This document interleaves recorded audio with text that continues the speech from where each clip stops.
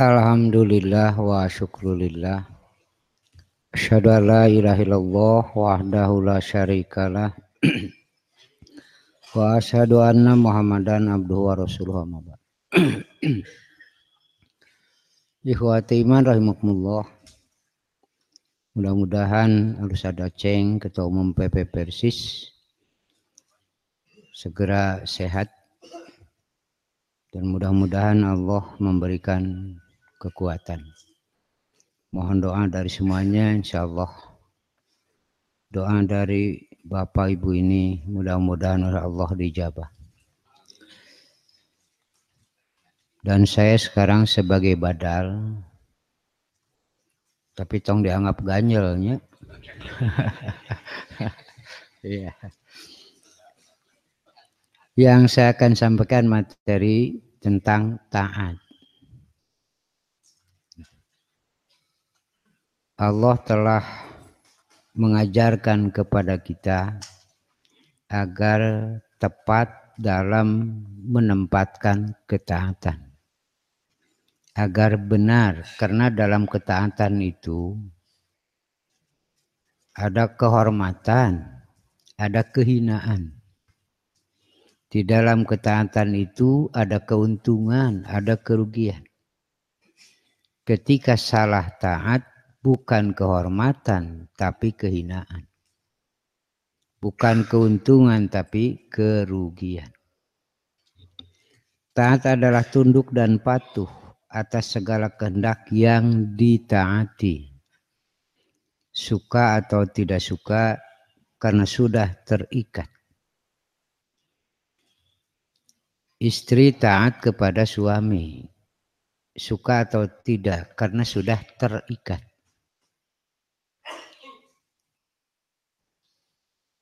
Senang atau tidak senang harus dilakukan. Pan ari salaki mangeunah we nitah. Dasanya nama tegenah tete keur ibu-ibu teh. Nah dipigawe ya itu ketaatan. Apabila tanpa iman rugi nih. Dapat apa sih dari suami? Gitu kena teh. Bapak maraos we calik na kursi pan. Datang sema ngeunah bapak mah kopi tuh kari kitu unggul. Dari bojo kopi jol kita pernah hati nama. Padahal kopinya teu aya di. Hari rek ngomong kopi CF era aya sema. Hari salaki pok lima kopi. Duh cenah penting harti pisan. Mun ka dieu dijiwir cenah. Semah teh ngiring ka zaman, ka tukang jol dijiwir we pan. Ceuk aing eueuh cenah. Cek semah teh wios cenah. Jadi dalam ketaatan itu ada pengorbanan. Dalam ketaatan itu harus ada imbalannya. Apa imbalannya itu? Jaminan hidup, rizki, ketenangan, ketenteraman. Itu harus didapatkan jaminan itu. Siapa yang mampu memberikan jaminan atas ketaatan hidupnya, rizkinya, keselamatannya, ketenteramannya, sampai jaminan surganya. Tidak akan ada, hanya Allah subhanahu wa ta'ala. Karena itu jangan salah menempatkan ketaatan. Istri taat kepada suami dalam bingkai taat kepada Allah. Jika tidak begitu rugi hidup. Murid taat kepada guru dalam bingkai taat kepada Allah. Rakyat taat kepada pemimpin dalam bingkai taat kepada Allah. Jika tidak begitu rugi. Karena di dalam ketaatan itu ada khauf. Dalam ketaatan itu ada roja. Dalam ketaatan itu ada hub. Sebab tidak mungkin ketaatan ini bisa dilaksanakan dengan benar jika tidak ditunjang oleh 3 faktor tadi. Ada hope. Hope itu takut. Takut oleh azabnya, takut oleh ancamannya, takut oleh siksaannya. Terpaksa melakukan. Di sini kan capek, Pak. Tidak enak. Harus melakukan tidak sesuai dengan keinginan. Tapi terpaksa dilakukan karena ada khauf. Ada takut itu. Kalau tidak ada khauf tidak akan ada taat itu. Hari itu sieun mamanya make taat da moal Pak dititah ge moal daek wani ngalawan. Tapi karena ada rasa takut terpaksa melakukan. Walaupun tidak sesuai dengan keinginan. Jika tidak mendapat jaminan rugi taat itu Pak. Seperti orang yang dijajah. Diperas, dikerjakan tapi tidak dapat jaminan yang semestinya. Hope itu ada rasa takut dengan siksanya. Tidak ada yang maha kuat untuk menyiksa kecuali Allah. Karena itu Allah menyatakan jangan takut oleh manusia, takutlah oleh Allah. Ketika orang melakukan perbuatan atas tuntutan manusia yang bertentangan dengan aturan Allah, itu keliru sekali, Pak. Apakah manusia bisa memberi jaminan yang tadi? Apakah manusia bisa memberi perlindungan kepada kita ketika Allah marah? Karena itu, sebagai rujukan utama taat hanya kepada Allah. Seorang umat taat kepada Rasul karena diperintah oleh Allah. Dan tadi perintah mohon Pak. Nah inilah arahan dari Allah. Agar ketaatan itu tidak salah ditempatkan. Taat kepada manusia yang bertentangan dengan aturan Allah itu bukan kehormatan tapi kehinaan. Merusak karomah yang telah diberikan oleh Allah Subhanahu wa taala. Satu khauf. Dasieun ku Allah tigawe. Kemudian yang kedua ada roja, harapan. Maka terjadi keseimbangan. Sebab jika hanya khauf saja itu akan melahirkan stres, Pak. Siun we hirup teh ripuh Pak tuh jadi stres itu. Tuntutan Allah tidak seperti itu, diimbangi dengan roja, harapan. Jadi dengan khauf terpaksa melakukan, nah dengan roja menjadi semangat melakukan. Lihat surat Al-Baqarah ayat 25. Wa basyiril ladzina amanu wa amilus sholihat anna lahum jannatin tajri min tahtihal anhar. Kullama ruziku minha min samarati rizqo qalu hadzal ladzi ruzikna min qablu wa utubihi mutasyabiha wa lahum fiha azwajum mutahharatu wa hum fiha khalidun. Evaluasi sedikit ya. Kalau baca Quran ayat adab lempeng we sugan ruas henteu, Pak. Untuk ngagebeg henteu, Pak. Maca ayat surga dengan segala kenikmatan sugan meningkat giroh semangat tak gitu. Henteu lempeng we, Pak. Tapi kan bae maca we heula lah gitu we, Pak. Beda jeung lalajo sinetron, nepi kana hate, nepi kana rasa, ngilu ambek, ngilu ceurik. Ka ibu-ibu tah. Saya curiga ini di belakangnya siapa sih? Sinetron Hindustan dengan unsur syiriknya masuk terus. Dari siang sampai malam. Pertanyaannya, sempat tidak baca Quran? Jika tidak sempat baca Quran, nanti akan diminta tanggung jawab. 24 jam waktu yang disediakan oleh Allah, sempat tidak 30 menit baca Quran? Sempat tidak 15 menit baca Quran?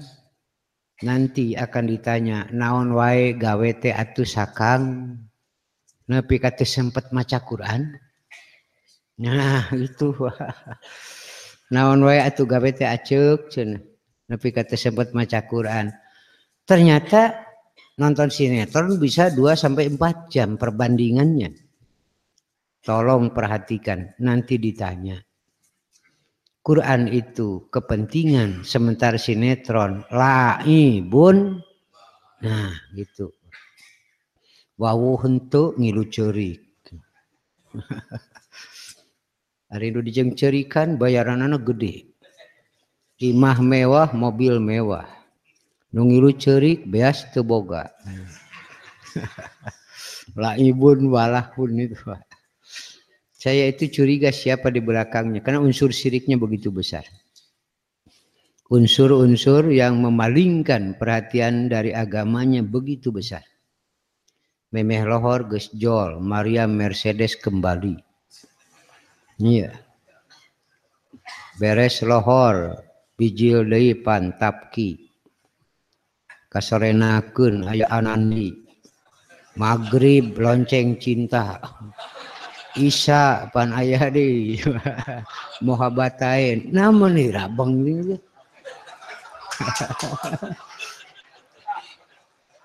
Makanya tolonglah belajar kita pisahkan, ada al-ahammu, ada yang paling penting, ada yang penting, ada yang setengah penting, ada yang tidak penting, ada yang merusak, ada yang lebih merusak. Belajar memilah mana yang harus diutamakan. Lihat saja surat Az-Zuhruf ayat 43-44. Ya, di situ Allah menerangkan, menjelaskan sesungguhnya Quran itu kehormatan bagi kamu Muhammad dan kaum kamu. Ketika jauh dari Quran, jauh dari kehormatan hidup. Wasaupatus alun, dan nanti kamu akan ditanya bagaimana sikap terhadap Quran. Maca wehla itulah itu. Ini kutip saya Quran nanti arahannya begitu hebat, Pak. Nyimpang sedikit, Pak. Rasul memerintahkan baca Quran di rumah. Iqra'ul Quran fi buyutikum. Jangan dijadikan rumah bagaikan kuburan sepi dari bacaan Quran. Malah tibalik, di imah sepi, di kuburan rame, Pak. Kan tibalik, Pak. Ada juga yang bertanya kepada saya, tapi memeh nanya geus komentar sorangan. Saudaranya meninggal di Bogor, di kuburannya diadakan baca Quran 40 hari 40 malam, Pak. Pasang lampu, disip, dibayar. Bertanya bagaimana Ustaz hukumnya, tapi jangan menyalahkan ya. Jol kitu ongko nanya. Apa kuat tuh kadinya? Saya tidak menyalahkan. Hanya perbuatan itu berbeda dengan Nabi itu. Ngahuleng weh. Kumaha maksudna cenah Ustaz? Ngaji ka piadeuh. Duka ngarti duka henteu. Beda jeung Nabi. Maksud Ustaz beda jeung Nabi teh kumaha? Sakali deui ngajawab, tong dituluykeun bisi nyeri hate. Nabi mah ka surga. Tong dituluykeun. Gitu. Ngahuleng. Teu ngarti keneh sakitu diplomasi. Beda jeung Nabi. Nabi mah ka surga. Mun beda jeung Nabi ka mana? Teu piraku Pak. Sakitu kuduna kaharti atuh. Nah lila-lila ngahuleng we. Nya tapi Ustaz cenah maca Quran teh sae. Wih satuju sae pisan. Ibadah cenah Ustaz, nya ibadah. Meunang ganyaran nya bener. Nah Ustaz nyarek teu nyarek. Malah sakalian cing ayeuna mah mun di kuburan wae leuwih alus komo mun keur salat alus pisan. Engke mah dina sujud baca Al-Baqarah. Ke mah dina ruku baca surat Al-Imran. Itu bisa Ustaz pansae. Maka dicari komo dina salat. Kapan ibadah meunang ganyaran? Nya cenah da dina ruku jeung sujud mah lain tempatna, komo di kuburan itu. Caca dina salat wae lain tempatna mah pan salah tuh Pak. Lebar Pak. Hari disebut bid'ah sok ameuk. Aya apa di perumahan? Pertanyaan itu gitu di. Sebelum saya jawab sudah ada yang berbisik kepada saya, tolong Ustadz jangan sekali-kali mengatakan bid'ah ya. Itu si buri seri we. Nah barusan ada yang berbisik kepada saya jangan mengatakan kata-kata bid'ah, walaupun baca Quran di kuburan itu bid'ah. Saya tidak akan katakan bid'ah. Tapi berbeda dengan Nabi ya. Saura anu ngarewas, nah kalau ini bijaksana. Padahal kecap bid'ah geus tilu lah. Ya. Jadi ketaatan kembali lagi ada roja harapan. Dan harapannya pasti bukan ramalan. Menika tidak teuing. Pajarkeun teh ngaramal. Engke aya siksa, engke aya nikmat di akhirat, pajarkeun teh jadi peramal. Ari ngaramal mah susuganan, wadul kaituna. Jika kieu simkuring ningali dampal panangan Bapa, tingali garis-garisna. Oh ieu mah bulan hareup ye, mun teu boga duit nganyuk. Nah, itu Pak. Ini bukan ramalan, kepastian Pak. Kenapa? Dari Allah yang Maha Tahu. Keterlaluan orang yang mengatakan ramalan itu kan sudah berani terang-terangan. Bukan, ini melemahkan. Karena dalam urusan akhirat entong diterima ku akal, moal bener, ku iman. Karena Quran telah menerangkan banyak orang yang mengatakan tidak mungkin sudah menjadi tulang belulang harus hidup kembali. Da akal nunariman. Urang ku iman we. Karena itu dalam surat Al-Baqarah yang awal Allah sudah mengisyaratkan urusan gaib tarima ku iman make dalil. Alladzina yu'minuna bil ghaib bukan alladzina yaqiluna bil ghaib. Yang beriman, bukan yang mengerti. Pak Dede. Jadi tarima ku iman mahese. Jadi ada harapan. Begitu. Kita taat karena takut oleh azab Allah. Dan ada harapan. Jaminan dari Allah. Ini yakin tidak akan salah. Jaminan hidup, jaminan rizki, jaminan petunjuk, sampai jaminan surga. Karena itu jangan ragu-ragu Pak. Bawa anak istri Bapak ke surga. Tedaraikeun tinggalkeun keun bae Pak lah. Keun bae da di surga aya bidadari. Nah, itu we ayeuna mah. Ada kilu mal kitu ayeuna mah tegas yuk ngilu. Hese wae tinggalkeun kitu we lah. Mangkani bidadari di surga hese bandingan apa geulisna tuh. Hari reta pamajikan ngahuleng. Hari dibawa bisi ngagokan.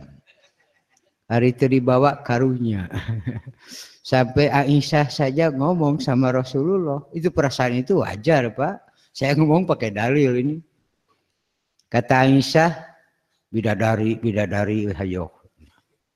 Itu cantik mana, bagus mana istri solihat dengan bidadari. Nya timuruan gitu. Tapi pertanyaannya bagus Pak. Didikan Rasul hebatnya Pak. Nepi kecemburuan saja diwujudkan dengan omongan yang begitu indah. Cantik mana bidadari di surga dengan istri solihat.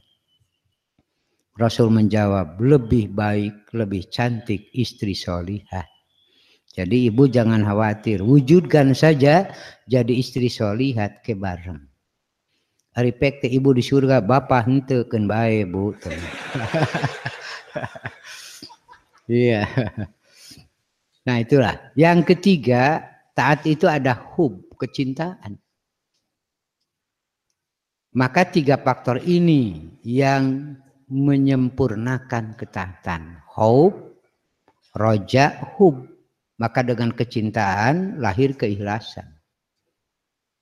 Jadi dengan hub terpaksa melakukan, dengan roja semangat melakukan, dengan hub keikhlasan.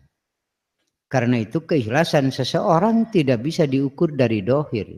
Sesuai dengan kecintaannya kepada Allah. Sulit dipaksakan Pak, keikhlasan ari teu cinta mah hese lah. Sering mubalik menggambarkan kalau sudah cinta rek poek, rek hujan, rek leueur, ini dipigawe. Ini ketaatan kepada Allah, saya cinta kepada Allah. Gitu. Nepi ka berjuang ke medan perang, jelas korban nyawa. Kenapa? Ada al-hub di situ. Karena cinta itu mengikat Pak. Menggelapkan mata gitu pan cek dina kecap umum mah tak kade tong salah merenahkeun kacintaan ka Allah harus lebih. Cinta saja kepada istri kan bapak berangkat pagi pulang sore. Ridho capek nage karena ada kecintaan. Nah begitu juga istri melakukan segala perbuatan melayani karena ada hub. Nah jadi 3 ini Pak. Sebagai bukti, pertama saya kutip surat Ar-Rum ayat 40. Allahul ladzi khalaqakum. Pantas tidak taat kalau bukan kepada pencipta. Allah yang telah menciptakan kamu. Summa rojakokum. Kemudian memberi rizki kepada kamu. Pantas tidak taat kepada yang tidak memberi rizki. Sumayumitukum, kemudian mematikan kamu. Pantas tidak taat kepada yang tidak mampu mematikan. Sumayuhyikum, kemudian menghidupkan kembali. 4 perkara ini tidak bisa dilakukan oleh makhluk. Hanya Allah yang maha mampu melakukan ini. Karena itu ringkasannya tidak pantas taat kepada yang lain. Hanya kepada Allah. Makanya Allah bertanya, istifham inkari, hal min syurakaikum. Apakah ada dari serikat-serikat kamu mayyaf'alu min dzalikum min syai', yang bisa melakukan sedikit saja atau satu saja dari ini. Subhanahu wa ta'ala amma yusyrikun. Maha suci Allah, maha luhur dari apa yang mereka serikatkan. Nah, karena itu taat hendaklah kepada Allah, taat kepada makhluk dalam bingkai taat kepada Allah. Bagaimana sikap orang mukmin? Di sini diungkapkan dalam Quran surat An-Nur ayat 51-52. Innama kana qaulal mu'minin idza du'u ila Allah wa rasulih liyahkuma bainahum ayyaqulu sami'na wa ata'na. Innama kana qaulul mu'minin, itu ya di domah. Sesungguhnya tiada lain keadaan ucapan orang mukmin jika diseru kepada Allah dan Rasulnya untuk ditetapkan putusan. Mereka mengatakan sami'na wa ata'na, kami mendengar, kami taat. Wa ulaika humul muflihun, itulah mereka orang yang beruntung, mendapat jaminan Allah. Wa may yuthi'i llahi wa rasulah wa yakhshallaha wa yattaqi faulaika humul faizun. Mereka adalah orang yang beruntung, yang taat kepada Allah, kepada Rasulnya, khosyah kepada Allah, takwa kepadanya. Inilah keterangan-keterangan dari Allah Subhanahu wa ta'ala. Kemudian surat Al-Ahzab ayat 70-71. Ya ayyuhalladzina amanu taqullah wa qulu qawlan sadida yuslih lakum a'malakum wa yaghfir lakum dzunubakum wa may yuthi'i llahi wa rasulah faqad faza Fauzan Adhima. Bagi yang taat di sini Allah memberikan jaminan, yaitu membereskan amal dan mengampuni dosa. Mafhum mukhalafahnya, paham sebaliknya, jika tidak taat kepada Allah tidak akan beres urusan. Nyatanya sekarang makin panas, makin rame karena orang makin jauh keluar dari ketaatan kepada Allah. Itu saja ringkasannya Pak, gampang itu. Dari taat ke Allah mah benang dijejehkeun beres Pak. Saruksak nah Umar bin Khattab sebelum masuk Islam dan yang lainnya lalu masuk Islam, taat kepada Allah dan Rasulnya, hidup beres Pak, setahap demi setahap sampai jadi khalifah yang adil. Sulit itu kan, tidak mudah, tetapi Rasulullah berhasil karena orang dituntun taat kepada Allah. Ini ada satu peristiwa untuk contoh saja Pak lah. Saya pernah baca tapi kitabnya saya lupa lagi ya. Ada tulisan seorang gubernur mau memperlebar masjid. Ini kan baik ya, untuk kepentingan umum. Terganjal oleh tanah kakek-kakek miskin. Saeutik nih Pak, saung lah gitu. Kata gubernur, bongkar saja karena ini untuk kepentingan umum. Si kakek bertahan, tidak bisa, ini hak saya. Nyaki panker kepentingan umum gitu. Piraku teh sanggup korban sakitu. Si Aki bilang, kapan Aki teh bagian tina umum teh ya? Ari umum teh saha atuh. Di urang mah pan kepentingan umum teh gitu pejabat teh gitu Pak. Ari nu miskin teh kaasup. Cek si Aki, kalau ini untuk kepentingan umum kan Aki juga bagian dari umum. Sarua moal bisa gitu Aki-aki gede kawani ya. Lain pedah geus kolot. Gubernur memaksa, lalu si Aki kirim surat ke khalifah. Tanpa backing, miskin. Khalifah begitu memperhatikan. Setelah membaca keluhan Aki, langsung instruksi kepada gubernur, hentikan pembangunan itu, jangan merampas hak orang. Apa arti tempat ibadah jika merampas hak orang? Dilakukan dengan kedoliman. Nah gitu Pak. Kata gubernur, Ki, ini putusan ti khalifah cenah ulah geus moal. Itu. Tunduk gubernur teh merajal wae. Sudah, hentikan saja pembangunan. Jangan membongkar rumah si Aki ini. Ini putusan dari khalifah. Cek si Aki teh bongkar epek wae cenah ieu mah gitu. Sok we cenah pake cek gubernur ongko ulah. Ari ayeuna pek ngaheureuyan. Bukan itu. Saya tidak mempertahankan tanah yang sedikit ini. Saya tidak akan mempertahankan gubuk ini. Tapi yang saya akan pertahankan keadilan.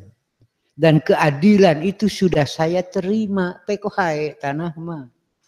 Karena keadilan lebih mahal dari tanah itu. Tak itu Pak Baretong aya nama eueuh. Iya, jadi apa artinya Pak? Membangun masjid kalau hasil dari rampasan dan dengan cara dolim Pak. Makanya mohon maaf ya, sekali lagi mohon maaf ini Pak. Lain nyindiran, itu boga maksud nyindiran. Karena itu kehartieun mah. Dulu kan masjid itu ngan tihang nate ku tangkal korma. Turubane ku daun korma, Pak. Begitu masjid di zaman Nabi, ayuna hebat sete. Tapi pengaruh masjid sampai keluar Jazirah Arab. Sekarang masjid mewah-mewah, pengaruhna teu ngaliwatan RT acan. Nah itu mah bahan evaluasi Palnya. Moal diterangkan panjang mesti nyeri hati. Nah itu keberesan di situ, keadilan yang dituntut. Kemudian ada lagi gubernur yang membuat taman. Oh haralus Pak. Oh ada resep sararagi karena taman dia tuh. Nepi ka teu Jumaah. Bakatku sibuk. Disiniran ku khatib dina Jumaah. Apa artinya membangun pila-pila di puncak kemewahan-kemewahan dengan tindakan dolim. Nah, itu dibacakan ayatnya. Kebetulan tuh putra gubernur ada. Tengunah lapor ke bapakna, Pak pecat cenah khotib gitu mah. Nah gitu Pak. Jadi kan biasanya bisikan ini yang suka merusak. Tapi untung gubernur itu jangan. Alhamdulillah masih ada orang yang mengingatkan. Jika tidak ada orang ini, bapak ketelanjuran dalam kedoliman. Nah gitu. Makanya saya pernah tulis dalam majalah, apa artinya keindahan jika dilihat oleh orang-orang yang sudah terampas rasa keindahannya. Ya gitu banyak. Teka hati baiklah. Jadi apa artinya keindahan kalau dilihat oleh orang yang rasa indahnya sudah tidak ada. Yang ada sakit hati karena dirampas. Yang ada sakit hati karena didolim Pak. Ada mual inget Pak. Mual ngeunah ningali lagi. Nu aya mah terbayang we ka teu ngeunah. Aya khotib Jumat khutbah aya anu nepi ka ngecalakeun Cipanon. Lu hebatna tah khotib gitu. Nyarita nepi ka ngecalakeun Cipanon padahal lain Pak. Khutbahna mah teu halus. Ngan ningali khotib eta inget kana domba nu leungit.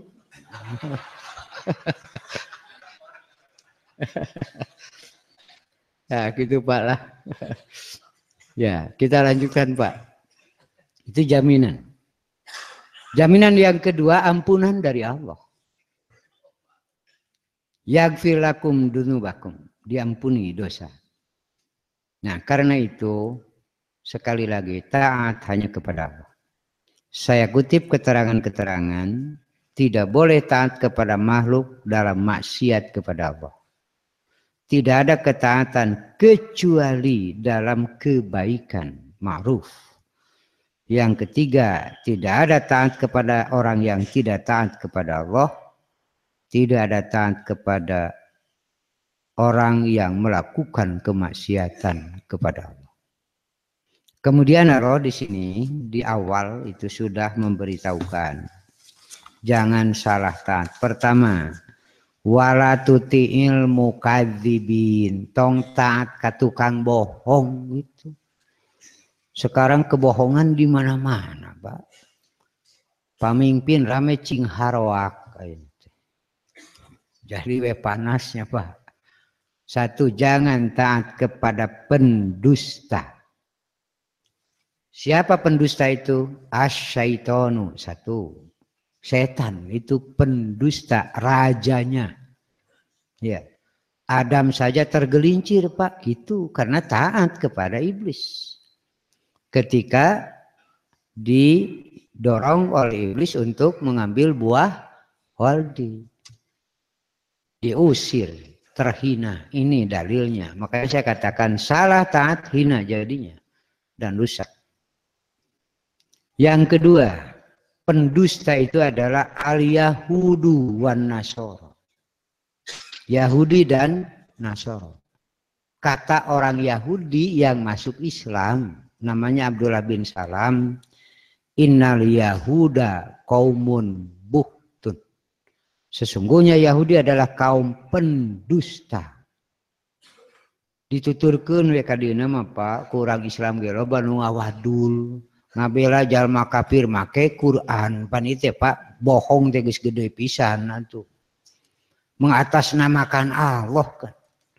Mengatasnamakan Rasul untuk membela kebatilan, ini kebohongan yang besar. Jangan ikuti, kata Allah. Fala tuti'il mukadzibin. Wadu lautudhinu payudhinun. Mereka berharap kita memberi peluang dan mereka pun membuka peluang. Orang muslim yang begitu terbuka untuk orang kafir disebut mudahin. Pekerjaannya disebut mudahana. Jadi membuka peluang untuk orang kafir masuk. Toleransi lah bahasa kita. Tapi toleransi sudah masuk ke akidah. Toleransi sudah masuk ke ibadah. Ini mudahana namanya. Jangan. Rusak nanti Pak. Katanya tapi baru wacana ya. Pikabungaheun Pak. Naon khotib-khotib teu kudu mikir engke mah. Dipanggieunkeun. Ke khutbah Jumat seragam di mana-mana Pak. Ke dipanggieunkeun Pak, tenang.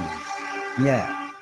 Malah dibere duit engkena teh Pak, itu kan konsekuensi dari sertifikasi. Jadi khutbah teh kitu we rata di mana-mana Pak. Beak we ilmu ulama teh ruksak Pak. Iya. Saya pernah ditanya, Ustaz bagaimana tanggapan tentang sertifikasi yang cingtong maruksak hirup lah. Kenapa yang menjamin itu Allah?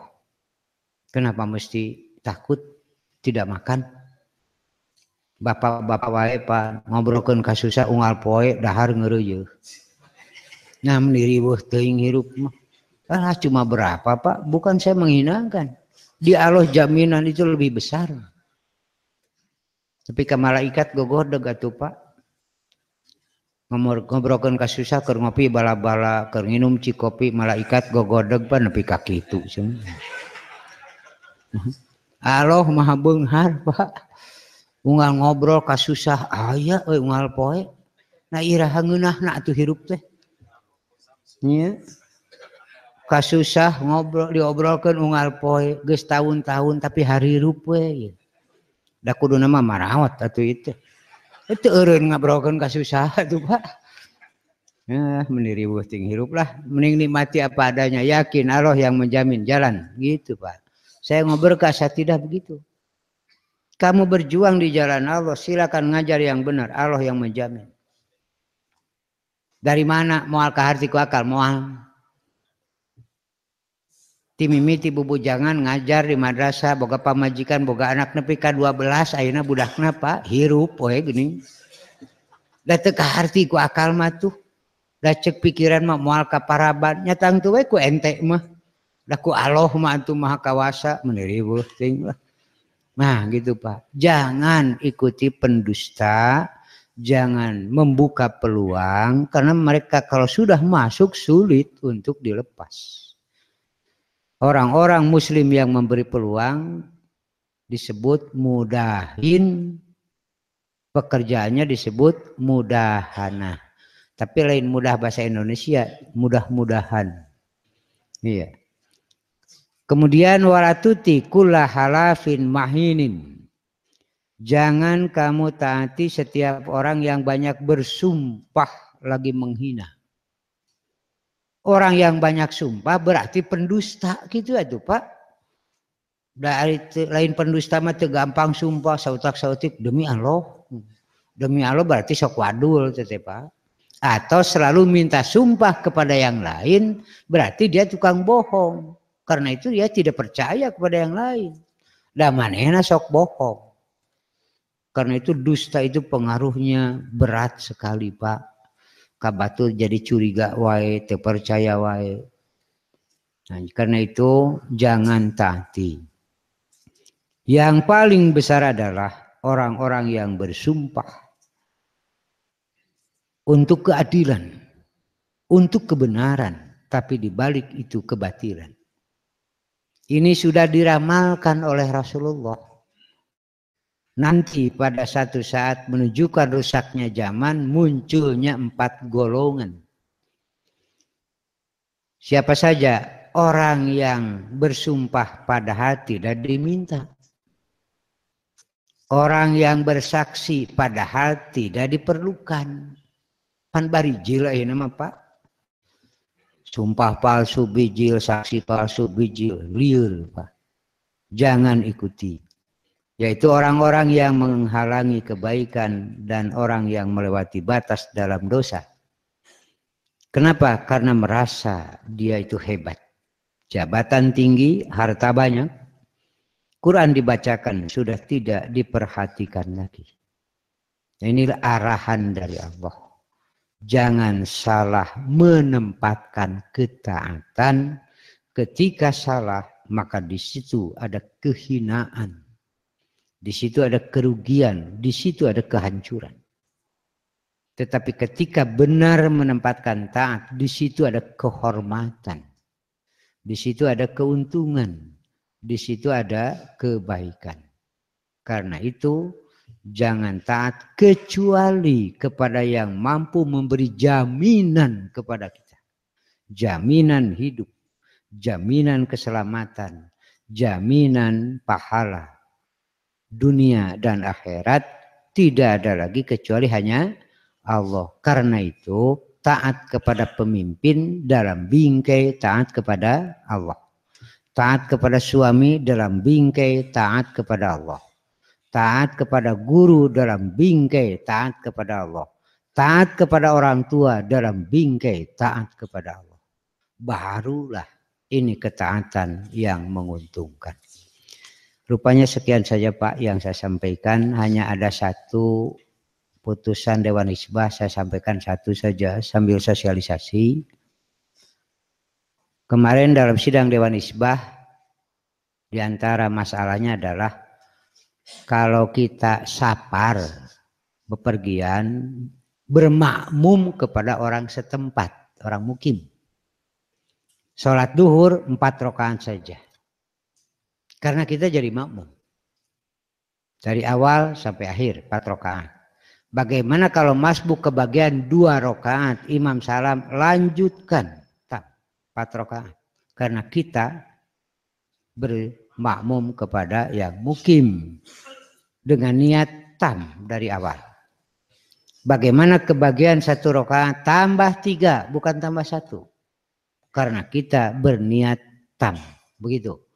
Jadi dari awal atau masbuk hendaklah kita lakukan tam bagi yang bermakmum kepada yang mukim, bagi musafir bermakmum kepada yang mukim. Sekian yang saya sampaikan. Ada pertanyaan dulu Ustaz. Ustadz, saya berencana pulang ke Bandung besok jam 9 pagi dari Bekasi. Apabila jam 12 siang saya masih di perjalanan dalam bis, apakah saya boleh mengganti sholat Jumat? Iya, karena dalam perjalanan pulang berarti masih safar. Yang safar boleh tidak Jumat. Silahkan duhur, boleh. Apa yang dimaksud dengan sholat syuruk? Sholat syuruk itu setelah sholat subuh tidak keluar lagi atau tidak pulang atau tidak beranjak dari tempat itu, menunggu terbit matahari. Kemudian sholat 2 rakaat, namanya sholat syuruk. Syuruk itu terbit matahari. Hanya hadisnya doib. Sholat syuruk itu hadisnya doib. Kalau mau bukan sholat syuruk, hadisnya doib, sholat duha saja. Waktu duha itu setelah matahari terbit full penuh, 15 menit setelah itu sudah masuk waktu duha sampai menjelang duhur. Waktu duha itu panjang. Bukan hanya jam 8, jam 9, bukan Pak. 15 menit setelah matahari terbit full sampai menjelang duhur, itu waktu duha. Jadi sholat syuruk hadisnya doib. Kalau sholat duha hadisnya sahih. Suami saya susah sholat, apalagi kalau tidur dibangunin teh susah katanya. Bagaimana saya sebagai seorang istri? Iya, iya. Begini ya, banyak cara lah. Banyak cara dan berusaha bagaimana agar suami salat, ya. Tapi dengan bijak. Bisa dengan nasihat yang baik, diajak ke kajian, atau dengan cara lainnya. Kan bisa saja ku ibu teh dipeluk, diusapan gitu, bisa wae. Bapak hayu orang sholat gitu. Terserahlah caranya, tapi berusaha itu harus seorang istri dengan bijak. Ya. Saya merasa bahwa saya berdoa sudah begitu lama tapi belum juga terjawab atau terkabul. Apa indikasi terkabulnya doa Ustaz? Ya, Rasul sudah menyatakan banyak orang yang istijal, tergesa-gesa, berdoa terus dikabul tidak, akhirnya berhenti. Nah itu salah besar. Dikabul doa itu kan ada beberapa macam. Ada yang langsung dikabulkan, ada yang ditangguhkan karena Allah Maha Tahu. Kalau diberikan sekarang madoro. Seperti anak minta motor, bukan tidak akan dibelikan, tapi waktunya tidak tepat, kewe gede gitu. Nah begitu juga orang yang berdoa kepada Allah. Tapi jangan berhenti. Kenapa? Kan berdoa itu ibadah, menangga nyaran. Belum dikabul, pahala sudah gitu. Makanya yang berhenti berdoa, bodoh tanpa candi kabul wae ganyaran geus meunang tuh. Dan yang ketiga, ada juga yang dikabul itu, yaitu dengan cara kalau mau melakukan kejelekan, aya we panghalangna teh. Itu bagus sekali, Pak. Dari satu atoel ke awewe, rek noel pisan, mitoha gigireun. Terjadi. Terjadi we. Nah itu Pak, ketika orang dihindarkan dari perbuatan maksiat, itu sebenarnya keuntungan yang besar. Itu bagian dari doa yang dijabah gitu. Atau nanti Allah simpan untuk pada hari kiamat. Jangan berhenti berdoa, karena berdoa itu ibadah, dapat pahala. Dikabul atau belum, pahala sudah ada. Apabila disebut nama Nabi Muhammad maka harus bersolawat, tapi prakteknya bagaimana? Iya, betul, itu diperintah dan kita wajib bersolawat kepada Nabi. Itu dalam Quran ada. Innallaha wa malaikatahu yusholluna ala nabi ya ayyuhalladzina amanu shollu alaihi wasallimu. Iya, wajib sholawat. Hari sholawat Allah kan Nabi juga kumaha. Hari sholawat malaikat kan Nabi juga kumaha kade tong kabayangkeun nyanyi unggal maghrib manya. Jadi sholawat Allah kepada Nabi itu adalah penghormatan. Sholawat malaikat kepada Nabi adalah istighfaruh, memohonkan ampunan. Sholawat umat kepada Nabi memohonkan keselamatan untuk Allah. Gitu. Prakteknya bagaimana? Tidak ada yang terbaik kecuali yang dilakukan oleh Rasulullah. Karena abduhu wa sebagai abdunya dina tahiyat sholawat, biasa. Para sahabat melakukannya di dalam sholat, dalam tahiyat, tidak pakai sayyidina, Pak. Langsung we.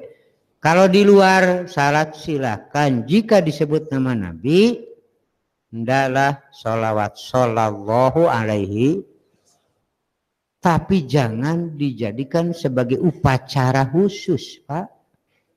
Selain dari dalil yang menetapkan dalam ibadah di luar, mangga we. Hanya di situ tersirat. Orang yang paling banyak sholawat kepada Nabi, orang yang paling banyak membaca hadis. Qala Nabiyu, no, karena Nabiyu itu. Jadi jangan anu panglobana sholawat pasti pinter, Pak. Sabab panglobana maca hadis itu. Hari orang mah hadis ditinggalkeun nyanyi lah ayo. Gitu, Pak. Ya. Dua lagi Ustaz. Ya. Apa yang dimaksud dengan sholat mutlak Ustaz? Iya. Sholat mutlak itu kapan saja, tidak terikat dengan waktu. Nabi pernah diundang oleh ibunya Anas bin Malik ke rumahnya, dimohon salat di rumah itu. Lalu Anas membersihkan tikar samak bersihan heula, Pak. Bayangkan seorang Rasul, seorang panglima besar, sederhana pisan, Pak. Beresan heula samakna tidak kotor, amparkeun we. diurang pan pisah bulanan gus ngampar. Kemudian beliau sholat 2 rakaat. Sholat apa? Sholat mutlak. Jadi boleh kapan saja, di mana saja kalau sholat mutlak. Tapi perhatikan ada 3 waktu tidak boleh mendirikan salat. Ketika pas terbit, ketika pas di tengah-tengah, dan ketika pas terbenam. Ya.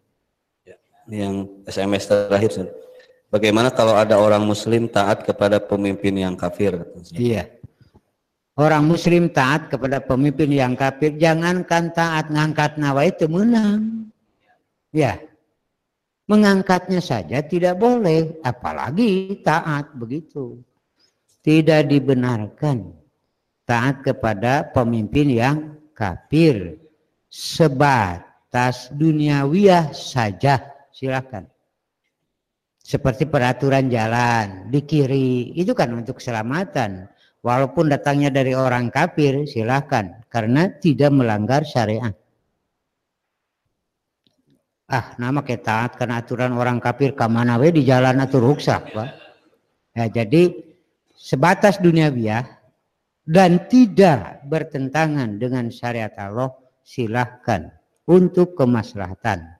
Tapi dalam urusan akidah, urusan ibadah tidak boleh. Peratas.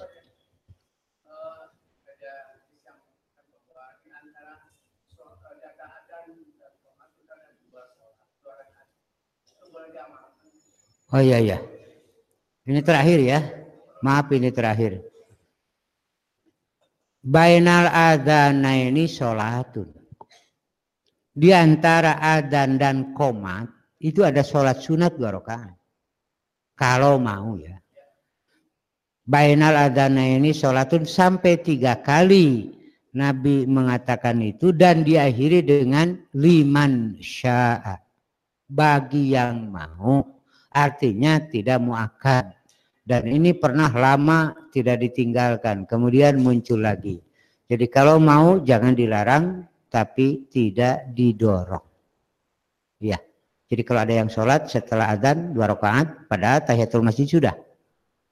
Niatnya sholat 2 rakaat antara adzan dan qomat, ada dalilnya sahih. Tapi tidak muakkadah. Tidak didorong, karena sering ditinggalkan. Ya. Kalau ada pertanyaan lagi untuk bulan depan saja, ya. Sampai di sinilah. Ya, aku qouli hadza wa astaghfirullah li wa lakum. Wassalamualaikum warahmatullahi wabarakatuh.